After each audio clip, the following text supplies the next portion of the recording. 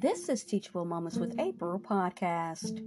I wanted to come on here, and if you haven't already joined our Teachable Moments with April podcast Bible study, it's never too late. We meet every Sunday at 8 a.m. every Sunday. At this time, we are on chapter 4. But I wanted to take some time and give some excerpts from some of the previous chapters thus far. We have chapter 1, Messages from Heaven. The entire Bible is in effect a message from heaven, having been provided by our Heavenly Father for our instruction. However, two special messages were delivered nearly 2,000 years ago by an angel who stands near before God. His name is Gabriel. Let us examine the circumstances of these two important visits to earth.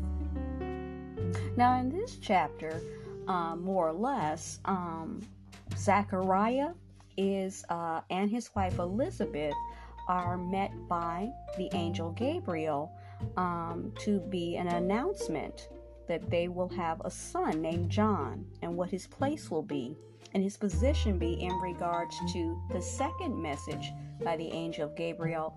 And I hope that everyone knows that, and if you don't know, it's the birth of Jesus Christ to Mary and Joseph.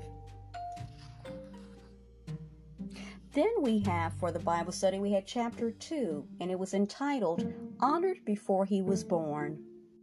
Here's an excerpt from that chapter. After the angel Gabriel tells the young woman Mary that she will give birth to a baby boy who will become an everlasting king, and Mary asked, "How is this to be, since I have never been with a man?" "Holy Spirit will come upon you," Gabriel explains, "and the power of the Most High will overshadow you. For that reason, also what is born will be called Holy, God's Son."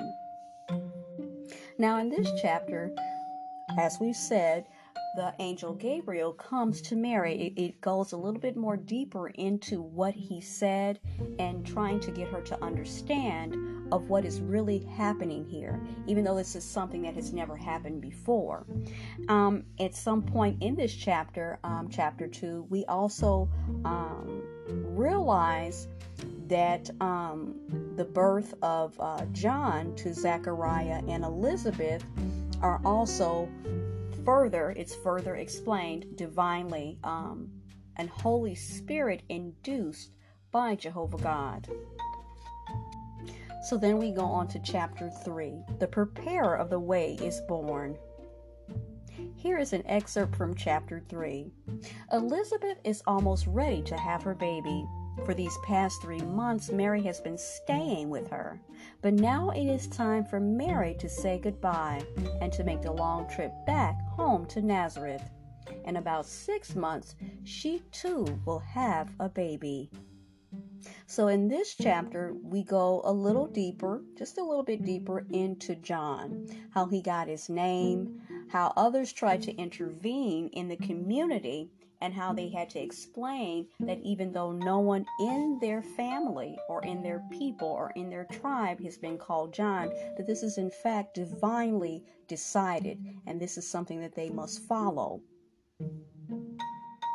Now, even though Zechariah is a man of faith, it just shows that also he has had a point of time in which he is having a hard time believing this. And in his hesitancy, he is struck mute, okay? But then at some point during the exchange of the birth of his son, John, it's lifted, okay? It's lifted, and he starts to speak, and he starts to proclaim the divinity of Jehovah God and the upcoming birth of Jesus Christ. So I want to share a little bit more of this particular chapter, because close to the end of chapter 3, it says this. Then Zechariah foretells regarding his son John.